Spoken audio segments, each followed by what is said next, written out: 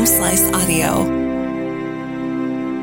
From the Home Slice News Center, this is the Daily Slice for Monday, June 27th, 2022. I'm Chrissy Davies. South Dakota's Republican governor is pledging to bar mail-order abortion pills, but says women shouldn't face prosecution for seeking them. Kristi Noem's stand appears to be in defiance of legal guidance by the Justice Department after the Supreme Court last week stripped away women's constitutional protections for abortion. The governor is indicating that she'd put in place a plan approved by state lawmakers to restrict the abortion pills. The ruling Friday by the court's conservative justices triggered abortion bans in South Dakota and elsewhere. But Noem says in news show interviews that doctors, not their patients, would likely be prosecuted for knowing violations of what would be one of the strictest laws on abortion pills in the United States.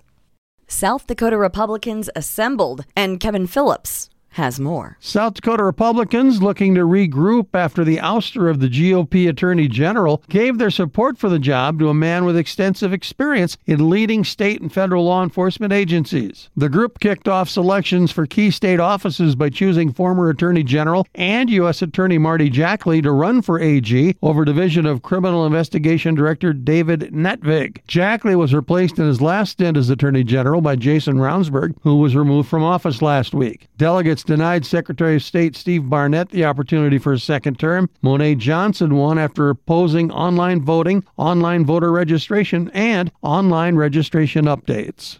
Minnesota Governor Tim Walz has signed an executive order meant to protect the state's abortion services from laws in neighboring states, following the U.S. Supreme Court decision ending constitutional protections for the procedure. Walz says his action should help shield people seeking or providing abortions in Minnesota from facing legal consequences in other states. The Supreme Court's opinion to reverse Roe v. Wade immediately halted most abortions in South Dakota and Wisconsin and enacted a trigger law to end abortions in North Dakota after 30 days. Abortion remains legal in Minnesota. Walz has vowed to reject requests to extradite individuals who are accused of committing acts related to reproductive health care that are not criminal offenses in Minnesota.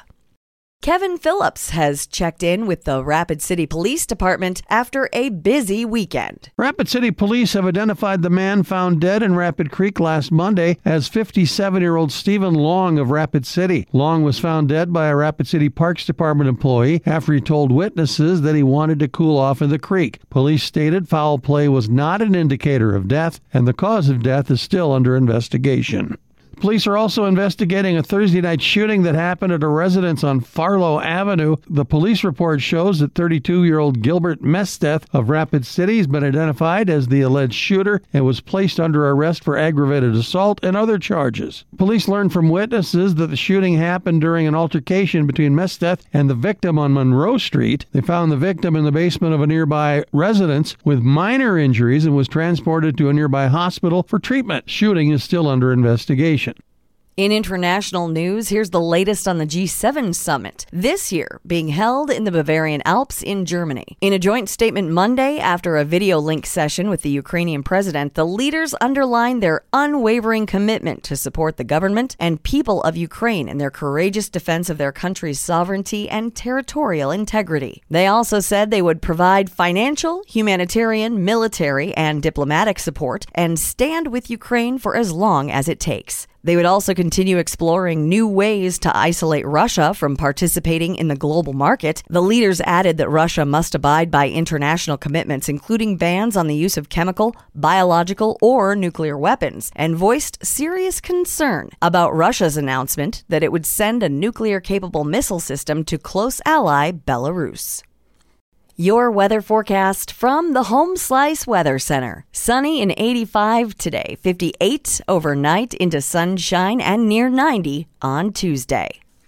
And that was your Daily Slice for Monday, June 27th, 2022. The Daily Slice is a production of Home Slice Media Group, hosted by Chrissy Davies with Kevin Phillips. Executive producer Mark Houston. Engineered by Chris Jacquez. I'm Chrissy Davies.